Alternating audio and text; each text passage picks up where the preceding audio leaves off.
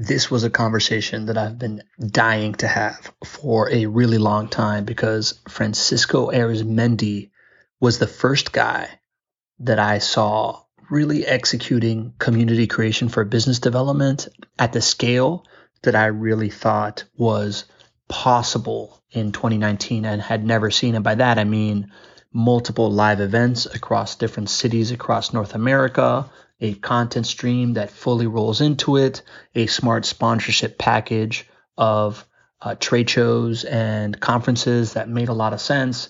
And it was just really, really impressive. So I've been dying to have him on this show to really break down what he did for FreshBooks that was so impressive, so impactful, and he did a really great job at this. So everything from how it started, how you just start the community, to get to doing live events, to get to doing the content, the ROI on it, the pitfalls of it. It's a really, really comprehensive playbook on how to go from zero to multi-city community, which I can tell you now that I have done it for JWB, it's very, very similar, right? So I see a lot of value in this playbook, and I know you will too. This is, of course, a live internet talk show where folks from our community show up and ask questions and are a part of the conversation. And it was followed by our relationship-driven growth strategy sessions. And I hope that you go into the show notes, just click in, put it on your calendar so you join us one Monday afternoon. And if you got time, just be there. But throw it on your calendar. I hope to see you there so that you are part of the conversation and you get to meet people like Francisco Arizmendi. But for right now, enjoy the genius of this man, Francisco Arizmendi. If you know how it is, then you know how it might be. But think what it would look like if you grow your own community.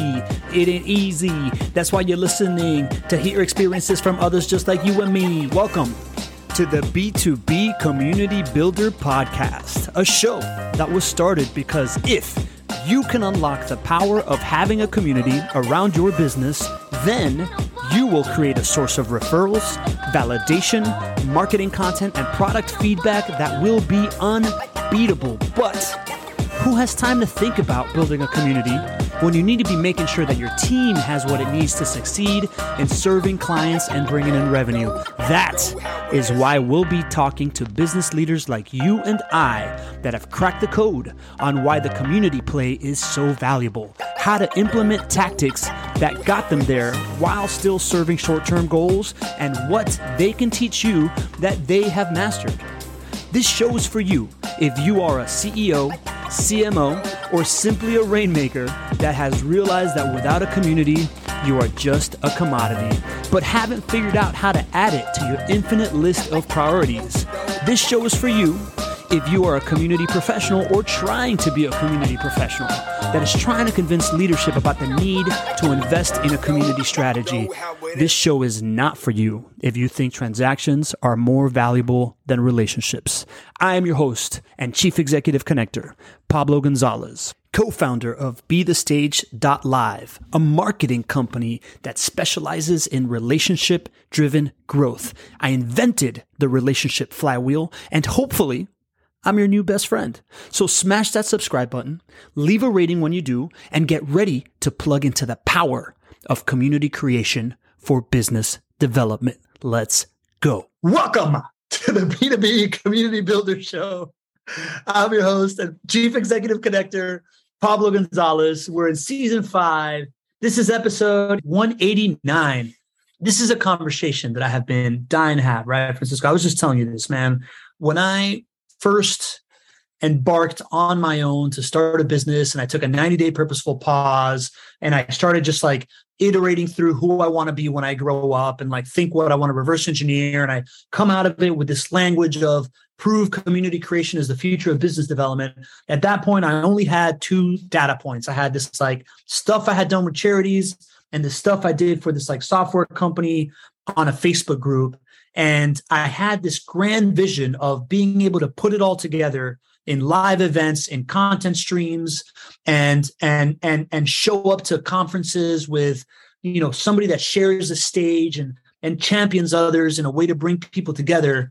And when I walked into this room at Podcast Movement 2019, and I saw Francisco Arizmendi on the stage, and what he was doing with FreshBooks at the time, it immediately just like was a kick in the teeth of like, this guy is doing it. This is the model. These are the motions. This is for an accounting software. This is real. And it filled me with inspiration. And at that point, I wasn't a podcaster, right? I'm 189 episodes deep, but it inspired me so much to start a podcast. I even applied to host this podcast. And here we are having this conversation that I've been wanting to have for a long time. One of my first community builder, business developer crush that I've ever had. And I get to call him a friend now, Francisco Arizmendi. Welcome to the show, my man. Hey, thank you. And hello to everybody. Good evening, good morning, good afternoon, wherever you are in the world. Thank you for joining us. I am equally as excited. Like Pablo said, we met at a conference years ago. And from that day on, we've always our lives have crossed paths, and we've been wanting to do this and have this conversation for a long time. So I'm incredibly grateful. Thank you for those wonderful words. And the pleasure is all mine. All right, man. Well, let's, I also like to welcome the community, right? We got some folks here in the chat already checking in. I love it. Lee Bishop, the MVP of the Not Your Average Investor Show community, who is, become a good friend of mine, the first community that I built for a business as well. Roanne, welcoming everybody. Roanne's the community manager. She's going to, if you need anything, if you need a link to anything, let her know, Francisco, we can pop that up there, or anybody else that wants to share anything. Lori Goldman, who I can't wait to hang out with in CMX. Lori is, we were just talking about connectors, man. Lori is an incredible connector. Kira Leskew, who I got connected with by another super connector, and love seeing what she's doing. She has perception beyond our realm, man. She's a fascinating person. She says she's been to your head office for behind the scenes tour. Dawn Bates, she is an Oxford PhD candidate. I'd like to brag upon that. An amazing author, a fighter for human rights and equality. We got Mandy Rushton saying, hi, Paco. It's been ages. Mandy, welcome to the show. I guess that's an old friend of yours. Deb Shell, who is a expert community strategist as well. She's an expert on platforms. She's a former journalist, and she's done amazing things. Who else we got here? All right, Scott Wilder, just a regular, Silicon Valley legend over there, Scott Wilder, who I'm gonna see in a couple of weeks here. Scott, good to have you here as well, and of course, past star of the show, as well as Deb. That being said, use the chat. Make a friend, change it to everybody so it's not just hosts and panelists. Use the Q&A if you want me to incorporate it into the conversation so that I don't go cross-eyed trying to keep track of the chat. But Francisco, man, I want to dive right into it, man. What at that point, you're at Superside being charged to create a community of creatives, right? And I am super fascinated by that. We're going to get to that. But when you appeared on my scene, you had built and were in the process of building even better this community for a software called FreshBooks. That's like an accounting software for freelancers and solopreneurs. And I would love for you to, I want to make this episode like a case study of how you did this stuff, right? And then we can end with Superside and what you're going to do there. But when you got brought into FreshBooks, like at what point did community become a directive? What was the goal at first, and how did you get enlisted into it? Awesome. Yeah, I'll start by prefacing, and I'll say that, I was lucky enough to be at FreshBooks for almost 8 years, and I pretty much built a little life career in there. And throughout that time, I had the opportunity to work with wonderful people. So today you're going to hear me talking about what we built. I can't name everyone that was part of this, but it's not all of my authorship. I had the privilege of leading community and what we did in the last number of years, but there were great people, a lot of people that influenced that, and a lot of people whose genius were part of that. Some of them are even here with us today, and I'm super stoked about that. But yeah, FreshBooks is a wonderful place. Like you said, it's an accounting platform for small business owners, and that in paper sounds incredibly boring. So when I came on board, the idea was to create a space and reconnect with a lot of our customers. So when I joined FreshBooks, it had already existed for about 10 years. And there's already been a history of incredible things that were done at FreshBooks to connect, to make it different, to really position the brand as not just an accounting software, but really an ally of the small business owner. And, for a reason, that had stopped for a number of years. And our CEO at the time, Mike McDermott, who is also one of those like geniuses that I credit this incredible work. And he did a lot of the legwork of believing in this type of, approach, this wacky, unconventional, out of the box thinking.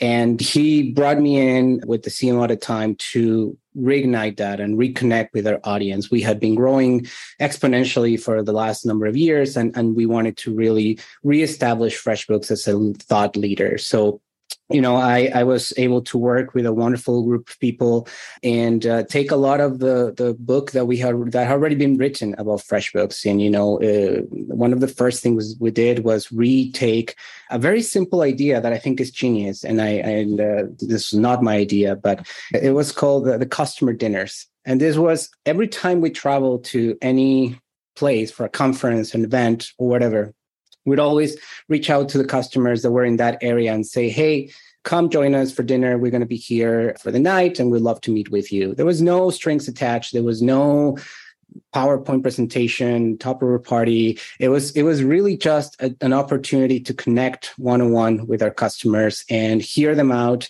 And a lot of magical things happening in those very, very small, almost meaningless, you would say, interactions. And that was that we started seeing a common thread of how people were really yearning for a space where they can connect with each other.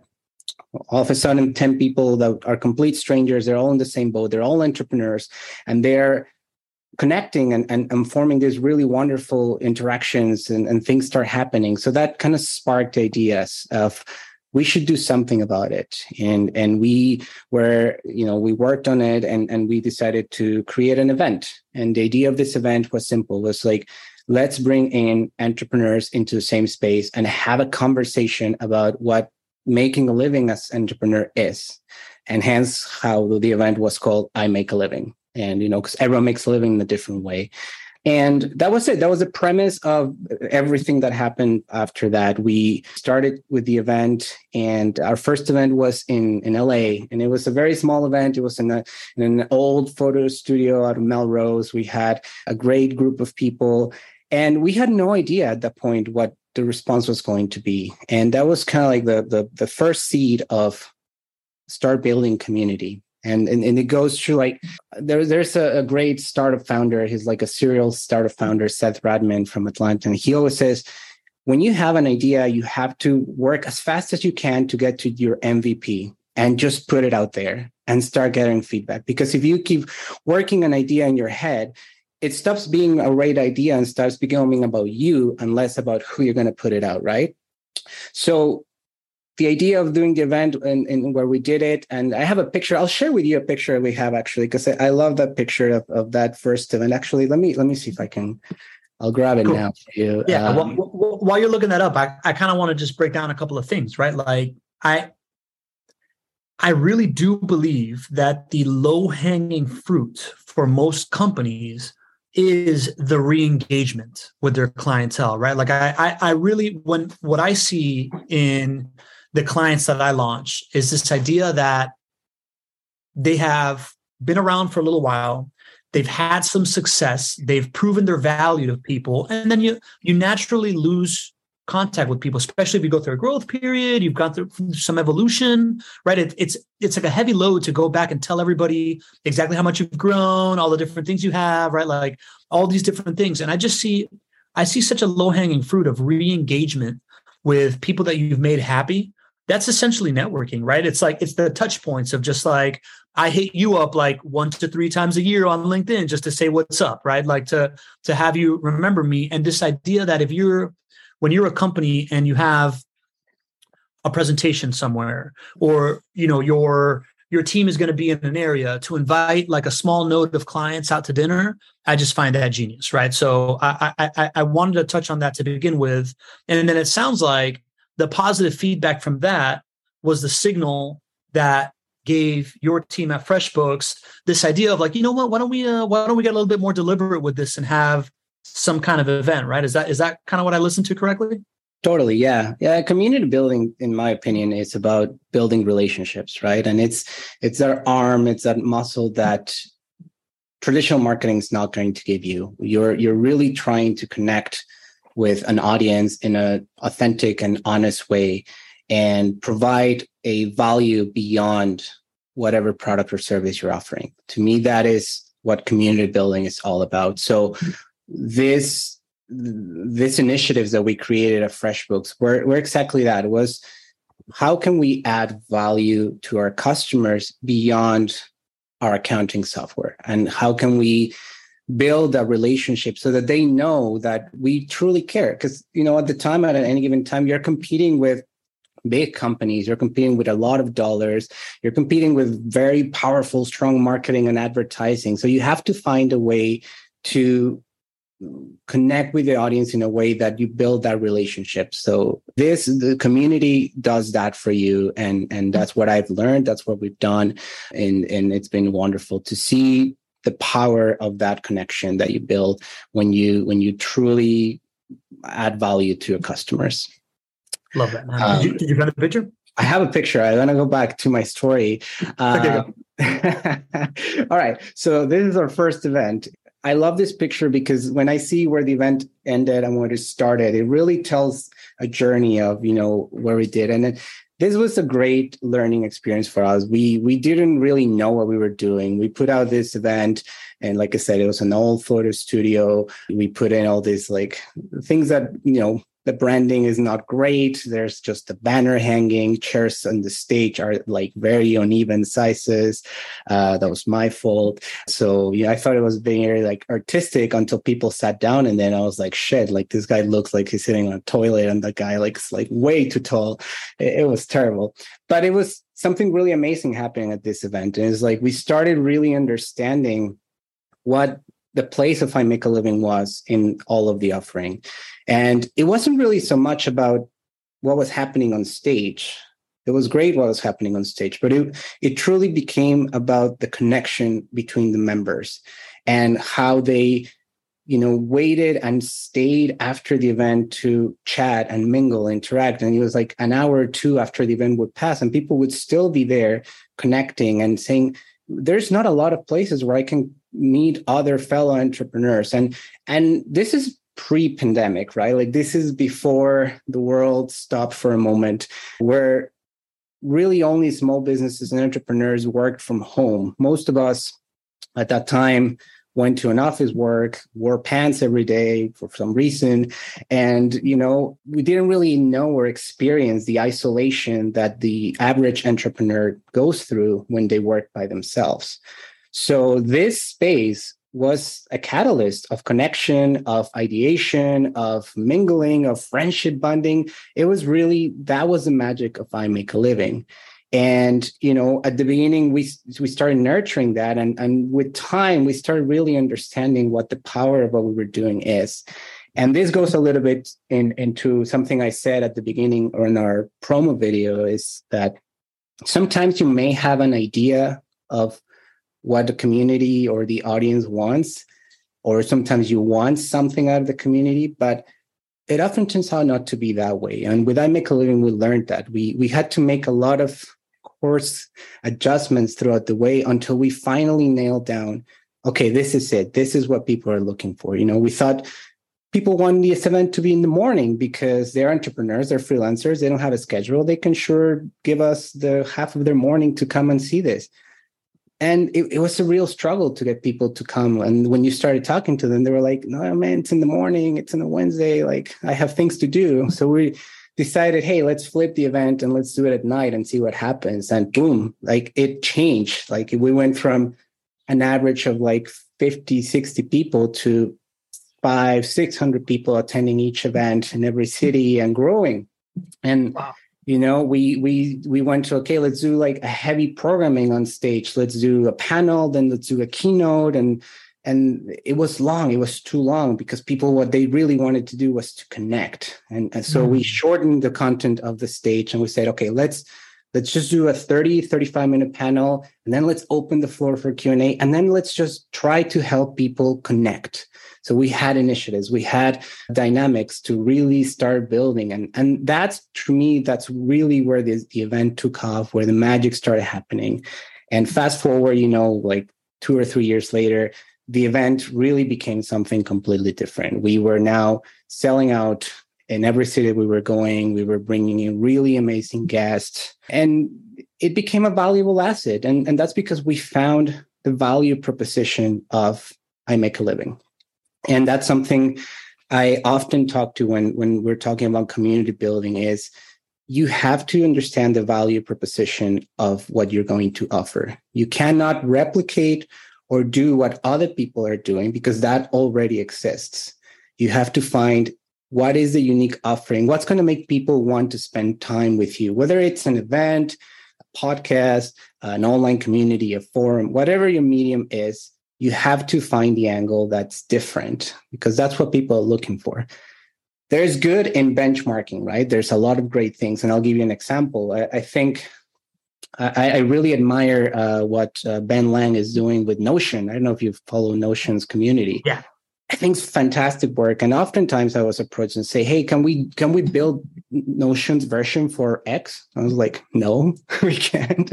Because that already exists, because that works for Notion. Like I can take certain elements of what I think Ben's doing really great with Notion, but it may not work for your audience and it may not work for what you're looking for. So you really, really have to work on your value proposition before you start like thinking of a community as a medium for growth.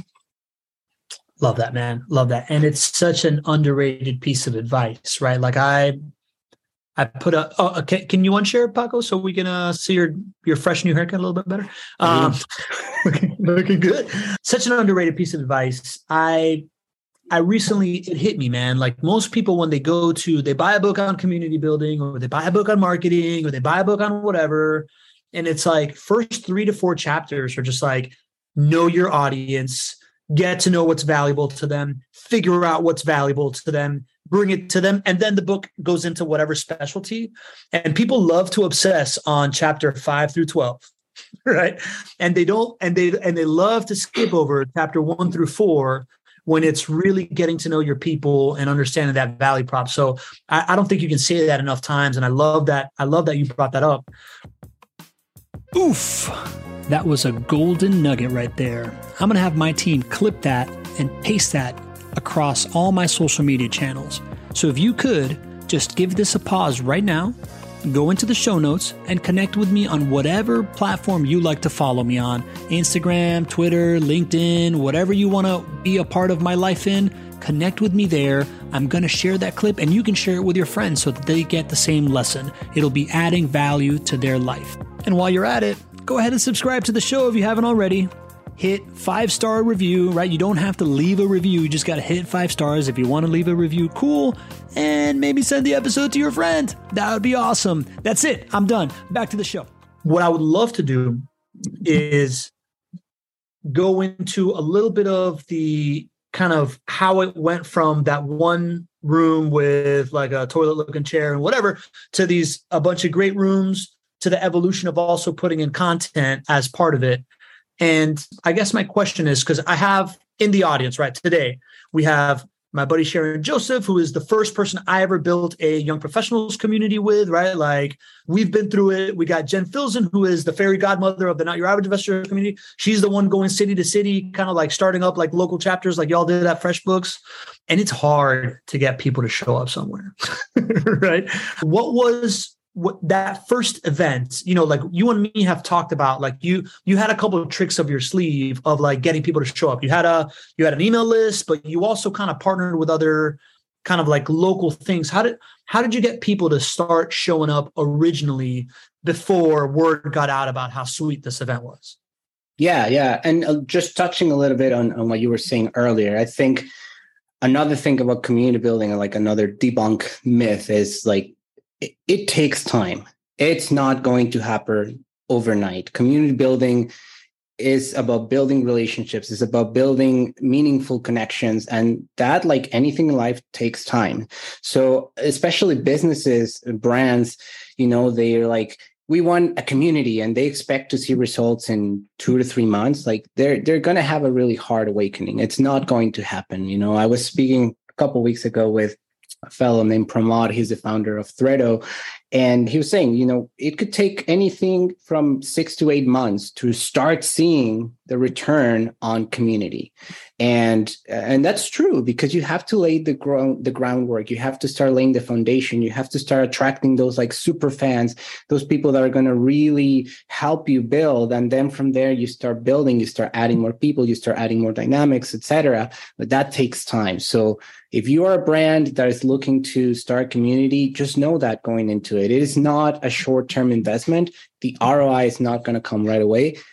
When it comes, it's fantastic. And it's probably one of the strongest ROIs that you can have, because you're going to build life-lasting relationships with the people that become your fans. You're going to get word of mouth marketing, which is something, and you have a video of me saying that too, like it's something that you cannot buy. And it's one of the biggest, most amazing lessons I've had in my life, is the power of word of mouth and how strong and how much it can do for you as a brand when you truthfully earn that. And you have to earn word of mouth. You can't buy it. Totally. I got to add this one thing that I thought was genius, right? Christopher Lochhead talks about like, it's not product-led growth. It's word of mouth-led growth. Like no matter how good your product is, word of mouth is the only thing that's going to make it happen. So I couldn't agree more, but yeah, give me a little bit more about how you got people to show up.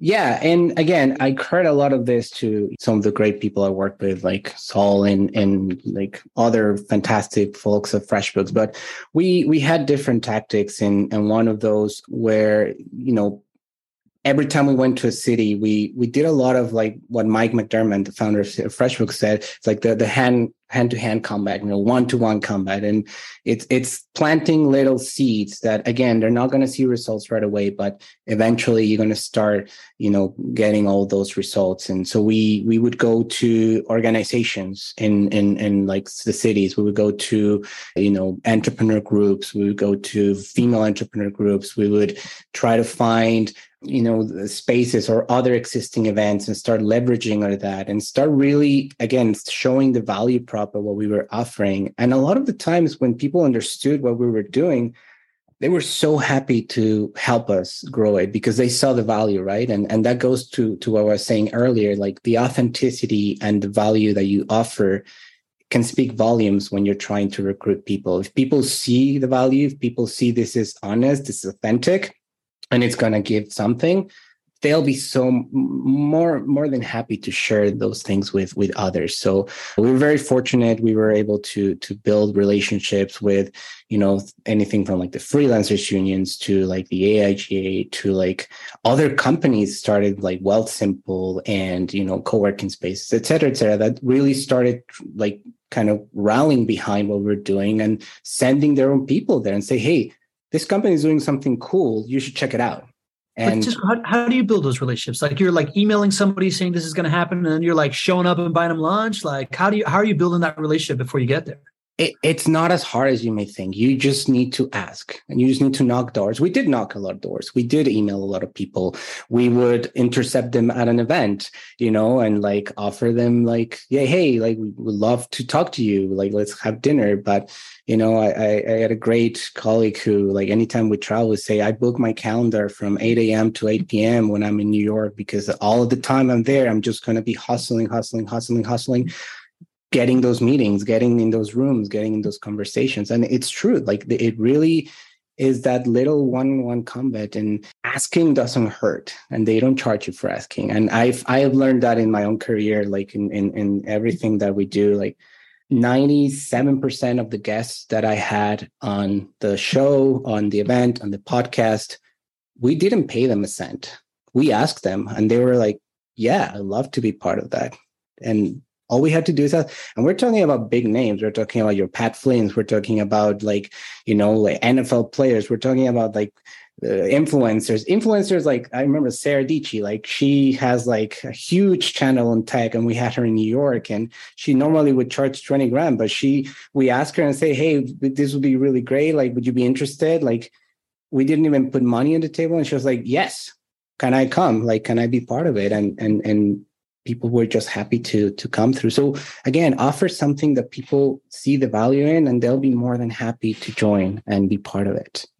What do you think the value to Sarah? Like when you asked Sarah, I imagine you were in her city, right? And then did you send her a note and be like, look how cool my events are? Like, did you send her like a produced video from like, check out the last event, how great it is? Or like, did she know who you were? Like, what do you think? What do you think rung out to her as valuable for her? Other than my mom, no one knows who I am. No, I think that, we were honest. We say, hey, this is what we're doing. This is why we're doing it. We're not like shady, like we're not trying to be shady. Like, yes, this is part of our marketing efforts, but at the same time, we believe that this provides a ton of value to small business owners, entrepreneurs. We know that a lot of the people that come to the event follow you and admire you and would love to meet you in person. Would you be interested in partaking, And oftentimes the answer is yes, I can. We had people that said no. We had people who said like, yes, for X amount of money, or yes, but, and we would negotiate. But again, that was like the 3-5%. Most of the people would be happy to do it. And that to me was a huge, that was a huge awakening of how, how much people are willing to give back when they can. And we're often scared and say, oh, how am I going to reach out to Tim Ferriss? Like, he's never going to do it, right? But sometimes you just ask and they may say yes. Makes a lot of sense, man. Early on, was there any, like the first people showing up and maybe the first kind of like round of the stuff before you really dialed it in, was there any kind of confusion between attendees and hosts or any of that? Was there any ever kind of like disconnect there of kind of like who's there for what and that you had to work through? Not really, no. Can you give me an example of what do you think? You kind of said, when people were coming in, like early clients maybe doubting, is this going to be a pitch fest? Why would I come? Or people coming to network, but they're being more like programming and like how you kind of massage that type of stuff. I think early on, if it was an event, I would get on stage usually and kind of like lay it out and say, this is why we're here. This is what it is. This is what it is not. And this is why you think you should stay. And, we're going to have a fantastic panel of entrepreneurs from your city to talk about what it is to make a living in your city as an entrepreneur. And then the rest of the programming is all about you. It's about you finding the value in connecting with other people. So I would do dynamics to connect with people. I would like help them interact, we have to live the way that not everyone is comfortable with the networking, and I always say that the hardest part of networking is just saying hello. That's like opening line or just like icebreaker. It can be the hardest for a lot of people. I am an introvert in nature and I don't like saying hello to strangers. So finding that safe haven, safe environment where people can do it and kind of get that nudge was really appreciated. And those kind of little things really set the tone of what the night was going to be. And oftentimes, most of the times, we would end up having to like kick people out and be like, well, you really need to leave. We want to go to bed. It's past midnight now. But it was always with great satisfaction that what we were doing was working. Awesome. I know that Rand's hitting some. There's some folks in the chat that are dropping awesome comments in the chat, but they're only speaking to hosts and panelists. So if you switch your little box to everyone so everybody can see what you're saying, that'd be really great. That's Scott and Mandy. That's for you. Awesome, man. So it sounds like just being genuine is kind of the interlocking theme of community here, right? I think so, at least for me. And I mean, I don't know for everyone else, but for me, what I found the most successful interactions, the biggest growth I've seen with communities when you lead with authenticity, with honesty, and with the interest of your audience first. And that's your job as a community manager. You have to, I often find myself in that place where you have to fight back and be the gatekeeper, because once community, and that's another thing, once community starts being successful, then everyone in the company, everyone in your business wants a piece of it, right? So all of a sudden there's the risk that now your event, who you've built with like sweat and tears, it was honest and authentic at its value, it now becomes a marketing fest of like, let's just do demos and advertising and like sales and blah, blah, blah. And your job as a community lead has to be like, okay, like, yes, but no, like, let's preserve what makes this special, or you're going to lose the audience, because people are not No, people aren't. People aren't stupid. People know and they can smell when you're trying to just sell, and they won't come back once you lose that trust, once you lose that connection, and they start saying, "Oh, they lured me once, and now they just want to sell me." Right? Like it's like the all-inclusive timeshare conversation. It's like, "Hey, get a free whatever," and then you get there, and it's like they're just trying to sell you a timeshare, and you're like, "No, I will never do this again." So you have to retain the integrity, the values, and the foundation of your community, which will often result in you having to explain that to your internal teams about why you cannot put 15 blog posts a week or sales pitches a week, and that can be a battle because at the end of the day, it's marketing and it's spending, but it has to be done right. Yeah, makes sense, man. That's a great thing that nobody's ever brought up before, right? Like this idea that once it becomes this asset, everybody's going to want to take a bite out of it. And knowing that on the front end is probably going to help a lot of people build in their community on the back end out. So I'm glad that you brought that up. I'm going to ask one more question that I'm going to get into. We got a bunch of great Q&A. And then before we get into like just you're a content strategist, man. I want to hear about the content journey too. But you talk about maybe there was some tough times on like once it becomes valuable and having to have this conversation. Were there any lowlights, man? Like were there any moments where maybe you were just like, oh God, this community thing, like I don't think I'm going to be able to do it, or like I've done it and I think it's all going to go to hell. Like any like tough moments in this like beautiful journey of yours that you learned a good lesson from? There definitely were. There definitely are, and I think a live element of a community is like it's a living beast, and you're gonna have your highs, you're gonna have your lows, and you gotta trust that when you go low, it's a wave, and you'll be able to bring it back. We had moments where we would go back to a city and the response wasn't great, and we maybe understood, okay, we came, we did it, and we may need to change the approach for the city because it's no longer working for us. And then we'll go to next city and we'll have like 2 sold out like events like in a row or something like that. Same when we moved and transitioned the I Make a Living into a podcast form. Like it took us almost 2 seasons to really see the podcast be what it was. And at many points where we're like, is this really worth it? We're not growing, like we're not getting, but you have to be persistent. If the messaging is right, if some people are coming back, if people are appreciating what you're doing, you have to keep pushing, and eventually you break through, and then you find those breakthrough moments, you have those wins, and all of a sudden you're tailhead, like again, back up, and they'll come the next wave. And when it's always like that with community. It's never linear. The path to success is not linear. It's ups and downs and ups and downs. And you just got to trust your instincts and trust what you're doing. And also I find like whenever I was in doubt, whenever I felt this is not working anymore, I would try to reach and look at the people that were around me and say, hey, what do you think of this? Like surround yourself with people that are going to be there to help you, like whether it's in your team, whether it's in your, like, if you're like a solo community manager, like lean on your biggest fans, like ask questions, like you have a community of people that are engaged, go and ask them like, hey, what's working here? What can I do better? How can I evolve it? You have to keep that line of communication with your audience, with your team, because there's going to be moments where you're going to need to make adjustments and course corrections. Love it, man. Love it. I'm actually talking about that like getting feedback in our strategy session that's coming up right after the show that everybody's invited. You're invited to, Francisco.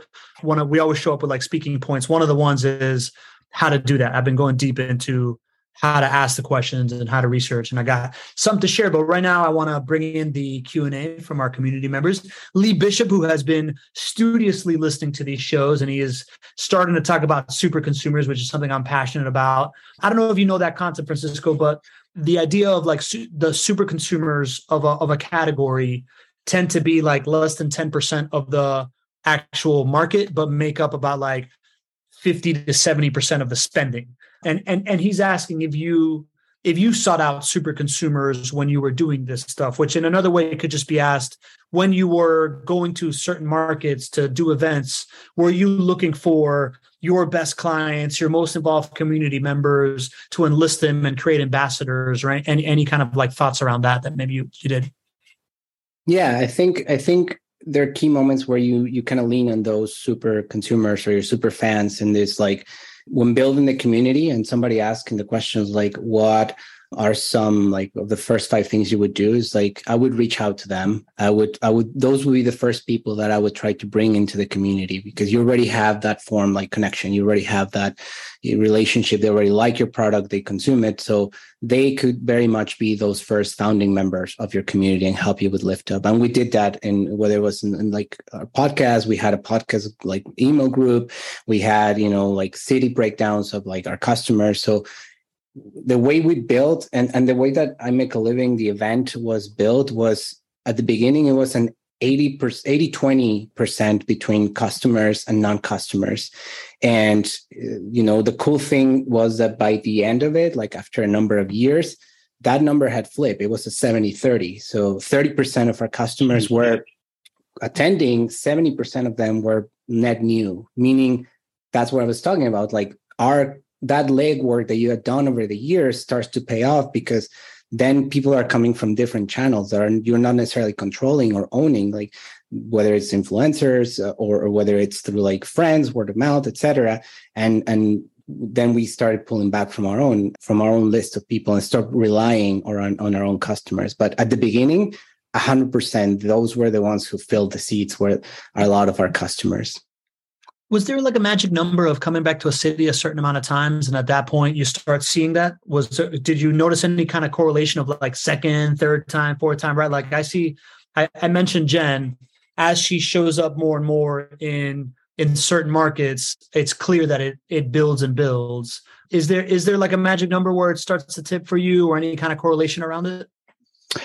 Yeah, I would say after 2 or 3 times in the city, that's where we started seeing the flip. And I'm talking about after a year and a half, 2 of doing it. Like, mind you, the I Make a Living core team was 2-3 people at any given time. So we could only do that many events in a year before losing our minds and sanity. So we didn't really have the opportunity to go that often to the cities we wanted to, but we did started seeing that over time. And another thing, and we didn't get to do this, but this is something that you and anyone can do, is once you start establishing and finding those like local fans, those local like people, then you may want to start thinking about, hey, how do we scale this in a sustainable way? Because you cannot run events or communities, but then you can start opening up those roles to people that are already super engaged with you, that may be willing to be part of the community building and maybe willing to part of owning some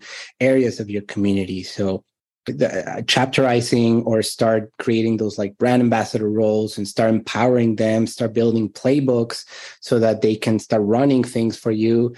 It's another way of scaling that doesn't require you to like build a massive team. Like they're already there. Like it's like we said, they can help you scale your own community. Yeah. Awesome, man. All right, Deb Shell. So were your events ever paid, or were they all free events? They're always free.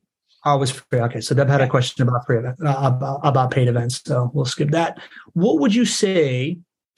What is your advice to be, to like get a job as a community manager just starting out? Would you have any kind of advice for that? I would say look for an opportunity to start working with someone who's already done it. Community management is such a relatively new avenue for a lot of companies, a lot of people, but it's hot. A lot of people are looking for community managers. So I would start getting involved with communities, start learning and seeing how other people are doing it, start kind of learning the tips and the tricks and all those things. And, a good place to be, like, they are now junior community manager roles that are a little bit more like logistical, and you start learning more of the day-to-day operations, and that will eventually lead you to like strategizing and building more of like your own community space. But yeah, that's what I would say. Yeah, that's a tough one, buddy. Good answer. Here's a good one, right? So here's an anonymous question. First of all, they say that you're an inspiration, and I agree. But he says these events look really expensive, right? Like $10K. It looks like easily $10K each. Did you? First of all, were they really expensive? And did you see the return on investment from the stuff? Yeah, they were expensive, I am plenty aware that not all the time and not everyone has the luxury of being able to have a FreshBooks budget in their marketing. But I think there were a lot of things that we did with very few resources and that you can do to get the same result. And, one of our goals and one of the things that I really appreciated about FreshBooks was that Mike always really protected the integrity of the event for what it was. We weren't really attached with a lot of marketing KPIs or OKRs that were like lead generation, like things that more traditional marketing would look for. We were really working on the brand engagement, the brand growth.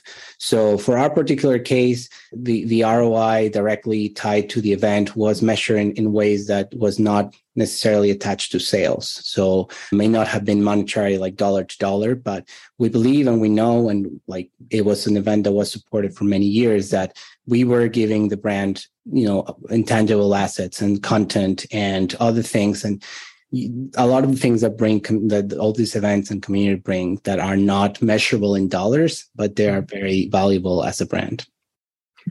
This is the second time you bring up content, and now I got to take a bite, man. I'm a fan of content. I think the intersection of content and relationship building is the most, efficient way to really start drawing in this whole like community motion. What role did content play early on? Like, were you all making videos so that you could then show at the next place that it was such a fun time? Or did content start coming to the equation later on? And how were you leveraging it? We realized that the event in itself was a source of a ton of content. And, that's how I lead a lot of like everything that I do, community or content related, is I always try to think about, one piece of content or one like core of content can give you 5 different streams of it. And you got to think of in that way, like, this is an event, but it is also a video. It is also an opportunity to create a podcast. It is also an opportunity to create like customer testimonials, et cetera, et cetera. So one of the goals of creating I Make a Living was like, it really became a funnel of great content, like anything from a biteable, like 30-second ad to like a full case study to videos to all these elements and all these assets that we created that were already like, they were done by just hosting an event. And that, again, going back to the what's the value, what's the return of this, we were creating more content for the company. And I don't want to say this like diminishing the work of the amazing content team there, but we were bringing a lot of content when that was not really part of what we were tasked with to do. And that's when you start thinking about events or podcasts or like all these interactions, they really become source of content for you. Yeah. I love that, man. And I totally agree. That was my big unlock, was the idea that you can inception community by promising content. All right. So I come at it the other way around. And whether it is a live event or it is the podcast itself that you're using it in order to like drive that brand awareness, that's always like the value prop for the company is that, the value prop for the marketing team is that. And then the engagement and re-engagement of like old pipeline or old clients for the sales team is the first thing that we talked about as this thing builds. So I love that you went over that. Let's talk. So when did you go full just podcast platform, man? What was when you were at Podcast Movement, you were announcing like hiring a host and all this stuff. Were you at first making the podcast was the live event recorded and repurposed into podcast, and then you decided to go full podcast? What was the switch there? Yeah, I think I wasn't really involved in the first iteration of the podcast, but the first iteration was that it was like, let's take the recording of the event and let's put it into an audio format and let's share it. The strategy, the idea was like, hey, we cannot go to 80 different cities in a year, but a podcast gives us the medium to share this incredible content that happened in LA and then spread it, to more listeners across North America. When I inherited the podcast, what I did, like when I understood what I wanted to do with it was kind of extend a lot of the conversations that were happening on the event, but at a much deeper, larger scale. So the podcast to me was the exploration of the life behind successful entrepreneurs and, without focusing so much on the business, but more on their journey, the journey, the aha moment of like, I was a host at a restaurant and I really hated my job. And I had this thing for candles. And, fast forward to like 10 years later, Kristen is now the founder of PF Candle, one of the largest companies in the world for candles. And those really inspiring stories of how people build their businesses from an idea and the struggle really behind that. Because again, like going back to the nonlinear trajectory of success, people think, oh, you just built an amazing company one day from nothing and then became this company. But like the reality is very different. A lot of times it involved a lot of failure. A lot of times involved a lot of like pivoting and hearing those stories for the audience was kind of that point of relatability, because a lot of them were found in that moment where they're either about to start or just starting a business or not seeing growth with their business. So I wanted to create those stories and tell those stories of people who were in those shoes at some point and were able to figure out a way to find success. And the response was fantastic. The podcast, grew to a top 10 podcast in business in the US, in Canada, and the UK. And, we did 4 seasons. I had a wonderful host who, I actually met at that event that you mentioned, right? When I met you. Damona was, an incredible addition to the team. And it was a really fun journey, but And when we talk about the community of like all the assets we were building, like there was a synergy and there was a commonality in the thread of like everything that we were doing. We were finding that uniform voice of the event complemented the podcast, complemented the online community, and then we build that ecosystem of I Make a Living. And that's another thing, like the consistency of your voice has to come across all the channels that you're going to do a podcast, you're going to do an event, you're going to do a community. Make sure that your voice and your messaging is consistent so that it feels unified. It feels like one, because then you build that as an ecosystem. I like thinking of it as an ecosystem, man. And I like the idea of these events are kind of like a floodlight, right? Like you shine a light on a space of, look, we're all like each other here. We're all looking for same things. We can all, get together. And then with the podcast, you're spotlighting people, right? So it's like this idea of the two sides of that. Sounds awesome. And Scott saying, how did you handle this organizationally? Did you have one person manage the event, one person manage the podcast? You said it was a small team, right? Yeah, at any given time, it was 3 of us. I had a wonderful, wonderful team of colleagues who worked with me in it. At the end, I was managing the podcast as a producer. I was producing the events. I had a colleague who helped me produce the events. But yeah, it was always a team effort, and I couldn't have done it all by myself. But at the same time, it was a very small team. So we were very resourceful and constantly very tired. All right, man. I want to talk about Superside for the last 10 minutes before we go into relationship-driven growth strategy sessions. You've had this experience, right? Like you did it, man. You hit the home run. You made like a super valuable asset of a community. You're now enlisted into starting, this was for solopreneurs and freelancers. You're now building a creatives ecosystem, right? Kind of like a marketplace play, if I understand it correctly. Where do you start, man? Like what are the top 5 things that you're going to dive into right now as you are building this thing?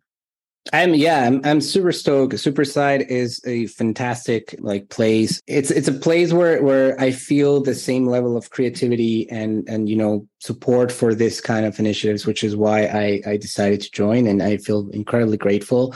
I'm building a community from scratch for them, and this is really interesting because it is not just a creatives community. This is the intersection point between creativity, marketing, and design, which is going to be fun because what I've learned, and this is one of the first things I'm doing, is I'm really deep diving into the 2 worlds, right? And they may sound as like, oh, design and marketing are like part of the same, but you have no idea how much they can part from each other, and bringing designers to agree with marketers and marketers to agree with designers and kind of put them in a room. That's going to be the fun part. So it's building that intersection of like creativity, design, and marketing, and building a a place where they can learn, they can grow, they can support each other, and which is Supersize mission, right? We want to like globalize design. We want to make sure that, you know, everyone has access to great design, and we are enabling that through our platform. So yeah, it's going to be a really interesting thing. We're exploring platforms. Somebody asked about, you know, what platforms so we can use. So yeah, Mandy asked the best platform, apps, CRM, databases to capture all the info necessary for your mega fans. Yeah, go for it. Answer that. Yeah, I'm not too familiar with Text2Full, but you know there are a lot of like CRM tools. If you want something more specifically to community, we are going to be using a platform called Circle, which is fantastic. It was, you know, it's founded and it's funded by one of a good friend of mine, Pat Flynn. But there's also Tribe community platform. There's, you know, Mind Networks. There's Vanilla Forums. There's a lot of community platforms that work really great. If you're going to be focusing on more of the creatives and more of the small business owner, I highly recommend Circle. I think Circle is made for that, and that's the one where you're going to be finding our community. So yeah, we're you know, launching the community. We're going to be looking at, you know, the rollout and plan. And the one thing that I would recommend, and you know, you asked me what is one of the first 5 things I'm going to do, is I'm going to make sure that it is not a dead space upon launch. And you know, a lot of times communities launch and they make this big like announcement, like we're gonna create this space for you to come and connect, and then people join and there's nothing, you know. And so we want to make sure that there's programming, that there is going to be a series of events and things that are going to be constantly happening to nurture the interaction and keep them coming back. How do you do that, Paco? Like, sorry, man, I keep calling you Paco. Francisco? Secret identity being revealed. I know, I'm sorry. For everybody that doesn't know, Paco is the nickname for Francisco in Spanish, and that's how I met him. How do you do that, right? Like my trick for doing that, because I agree, I get this question all the time. You don't want to launch into a dead space. You need to have the Avengers already in the building so that you don't have to show up as Superman, right?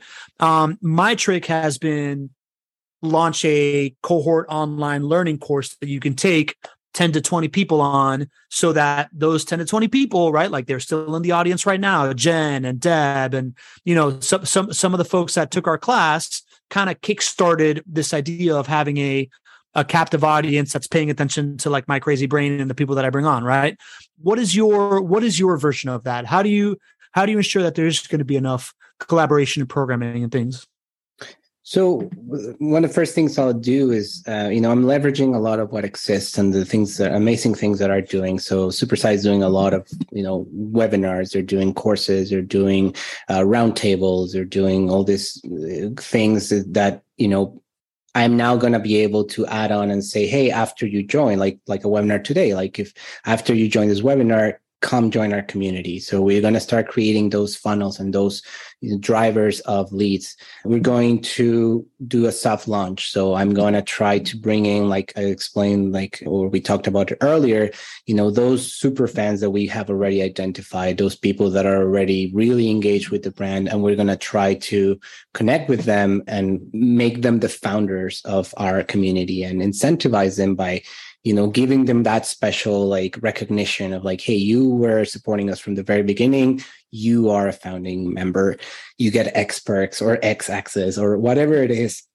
There's many ways in which you can, do gamification. You can do incentivizing. You can do a lot of dynamics to really engage those communities at the beginning and start bringing people in. But definitely leaning on our existing efforts, leaning a lot on the super fans that we already have. Love that, man. Any tips on getting qualitative feedback? It sounds like you spend a lot of time trying to find out what people want, which I believe in more than anything, right? Like this is what I'm going to talk about at Relationship Driven Growth Strategist, but I'm reading this book called The Mom Test. That's all about if you ask your mom if she likes something, she's going to say yes, bro. You got to ask a different question, right? Any tips? Do you have any frameworks on how do you do qualitative insights or any ways that you reach out? Any things you've learned along the way that can add value on that? It's going to sound a little unorthodox, but it's almost a little bit of a masochist approach, I would call it. But I often found the person that least believes in what I'm doing, and I get their feedback. Whenever I want honest feedback, I tend to lean on getting the people that may not be the biggest fan or supporters, because there's always going to be people that are super like, yeah, this is great, love, keep going. And those are fantastic to have. But there's also going to be some people that are like, man, I'm not sure. I'm a little bit more pragmatic. I'm a little bit more skeptical. So I lean heavy on those for the kind of raw, honest feedback. I kind of like put my armor of truth before I go into the room. And I ask, because you want to have the full picture of what's working and what's not. And sometimes you need to hear the hard truth. Sometimes you need to hear the things that are working, the things that are not. And, that has worked for me. And I also like ask people, they're like, hey, honest feedback, honest thoughts. What do you think is working? What do you think doesn't work? And people are often kind enough to give you what you need in an empathetic way. Just one question on that before we wrap up here and go rapid fire until you got to get out of here. That idea of asking people that are like me about you, to me, that makes a lot of sense, right? Like you read buyer personas, like that's where the gold is, right? How do you get those people in the room? Like, it's so much easier to talk to the person that loves you, right, than the person that really doesn't care about you that much. Like, how do you get in front of them? Like, or how do you get them to answer your questions, I guess, Yeah, I will always lead with the notion that I appreciate their feedback, regardless of whether it's good or not. So, there's a couple of people come to mind. I always say like, hey, Jimmy, I know that you're not the biggest fan of what I'm doing, but I really appreciate your input. I think you have a lot of knowledge in this, and I would love to hear your thoughts and this. And what I would then do after giving that feedback or having received the feedback is kind of keep them in the loop of what's coming. Like, hey, took that feedback into consideration. Here are some of the things that I'm going to do, or that we change, or why not. And then you really have show them that you care, and it was not just like a joke that you wanted their feedback. So next time you ask them, they'll likely interact with you again. Awesome. So how do people get a hold with you? What's the best way to connect with Francisco these days, and how do we bring you value? Nothing says adulting more than saying follow me on LinkedIn, but yeah, apparently that's where I'm more popular these days. So yeah, follow me on LinkedIn, Francisco Arizmendi. You can find my name probably written down somewhere in this description, and that's where I usually hang out. If you want to look at pictures of me and my kid, then follow me on Instagram too. I don't have an object, but you won't find anything useful there. And connect with us at Superside. We are on all the social medias at Superside HQ, and I would love to let come back and share with you once we launch the community. It's going to be fantastic.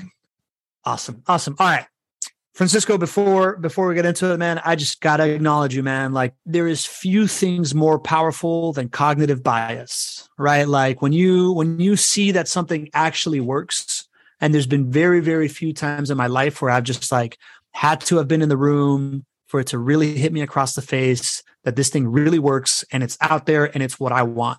And you represented that for me at a very crucial moment in my life, man. So I just want to thank you for that. I know you didn't do it on purpose, man, but like what you're doing out there affects people more than you know. I'm really grateful that I've gotten to meet you, man. And I've been waiting 3 years to have this conversation with you. And I'm really, really pumped with how it came out, man. So just thank you very much. No, thank you. And those things, or those pieces of feedback, is what really is community building to me is all about. Like, it's not for the fame and the fortune. It's to like, if what we do can have a bit of impact in your life. If I can make your life a little bit better, that's the biggest reward. So, I am the one who's grateful. I am so grateful that we had this convo and that, we became friends from that. Awesome. Well, I really hope you enjoyed that as much as I did. If you are looking for more content like that, I know we spoke a lot about super consumers on that call. Episode 169 with Eddie Yoon talks about going deeper into that super consumers concept. Super powerful community tactic conversation on that one. Also, episodes 175 with Scott Wilder and 128 with David Berkowitz are other folks that have created communities within big companies. If you want stories kind of like Francisco's and what he did, 175 with Scott Wilder, 128 with David Berkowitz. And I'm going to give you my biggest takeaway now in a second, but we are officially in September. This is officially an insane world tour that I'm about to be on, starting here in a couple of days on September 8th through 11th in FinCon in Orlando, Florida. Then 14th and 15th September, I'm going to Silicon Valley. Redwood City is the CMX conference. I'm going to be in that Northern California area from that Saturday through that Friday. So if you're around and you want to meet up, I would love to see you. If not, I do have one extra ticket to CMX that hasn't been spoken for yet. So if you are in that area and you want to come to CMX, let me know. Next week after that, we're going to Dallas, Fort Worth area on the 24th for the Badass Business Summit. Check that out. All these things are in the show notes. Third week of September, Badass Business Summit is for small businesses. Great conference, great community there. We had a bunch of episodes promoting the speakers. You can go back to the Badass Business Summit previews. You'll get a good sense of that. And then after that, in October, if you are in the contracting business, right, any kind of like subcontractor, general contractor, architect, engineer, my buddy Jesse Lane is doing his conference in, I believe it's the 22nd of October in Jacksonville. I would love to show you around Jacksonville. All the stuff is linked in the show notes. Now for the biggest takeaway from the show. There was two kind of like bookend takeaways for me. One is, I'll start with the end, right? Like one is this idea that when you build the community, Francisco said, it becomes the biggest asset. And once you do it, everybody wants a piece of it, right? So you have to go into it smartly, already having boundaries around why it's worked, why it hasn't, so that once you get it going, people can't just bastardize it and ruin what they did, what you've been working on. That makes a lot of sense. That it's A, the biggest asset, and B, that can happen. To me, the opportunity there is, if you build an asset like that, all of a sudden everybody in the company is going to want a piece of it. It's a total game changer for your career, right? Like Francisco's trajectory after doing that thing at FreshBooks has completely changed. He's been able to be a community person forever. So it's really worthwhile to champion that thing, to build it if you can inside of a company, right? Like do it on your own time, do whatever you can to make that happen. Because it's not just for your company. It's going to change your career forever. And two, he talked about it a lot, right? This idea that you need to figure out the magic sauce in it, and that only happens with action, right? You might have an idea of what's valuable to your community members, but until you start serving them in some kind of community motion and interacting with them and understanding what they like and what they don't like and what's valuable to them, until you get to that point of iteration, it's all just, conjecture on your end, and you've got to get there as quickly as possible. To me, the quickest way to get to that is to do what we're doing here, right? To start this internet talk show motion, start inviting members from your community to hear from other members of your community and people that are valuable to people in your community. So you start that, what he continued to call hand-to-hand combat without spending a ton of money, right? Just like engaging with them online, bringing them value, entertainment, inspiration, education, and introducing them to people the same way that we do here. That's why I'm so high on this internet talk show methodology. I really do believe that this is the entry point to community, most accessible to people, and even we can do it here at BTS. We're a small company, we don't have a big budget, and we've been doing it. It works. So I encourage you to take your next step forward in the community, start engaging with people. If you want to learn the internet talk show relationship flywheel motion that we're doing, we are starting our third cohort of our online class in October. There is, I think, only one more seat available at $750, and then it goes up to $997. So check it out in the comments, in the description here, or connect with me online. But we will be filling that thing up with people that we are speaking to at CMX, with people that we're speaking to at the Badass Business Summit. It's going to be great. We've had great reviews, and this is your first step into really understanding the value prop and creating all that content that you're going to be able to have. So I encourage you to join us in that. And last but not least, as always, got to thank my team, Roanne, who coordinates all this stuff. She even, today's Labor Day, right? She hit me up like, hey, don't forget, you got to do the intro and outro, right? She's really in charge of all this stuff happening. Thank you, Roanne JP, who is our editor extraordinaire, who makes the clips look amazing, who makes all this stuff sound so good. Really appreciate JP. Nicola, who writes a lot of the captions and writes a lot of these, the copy of how we me describe all these things. Jade is our new content editor who's helping out also, making sure that the subtitles are all correct, and she's starting to help with writing as well. Gotta thank Gina, our chief heart officer, who is the queen of our culture and our processes, making sure everybody's in the right place at the right time on the right seat of the bus.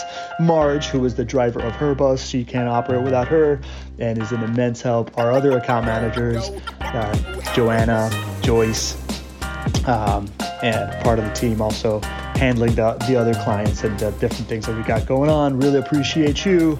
And of course, Rita, our content strategist, that without her, I'd have to be in meetings all day. She is handling strategy for clients and just absolutely crushing it. And our new member of the team, Philippe, is our new video editor as well, helping out. Thank you. And I'll leave you with the thought that I always leave you. Never forget, relationships will always beat transactions.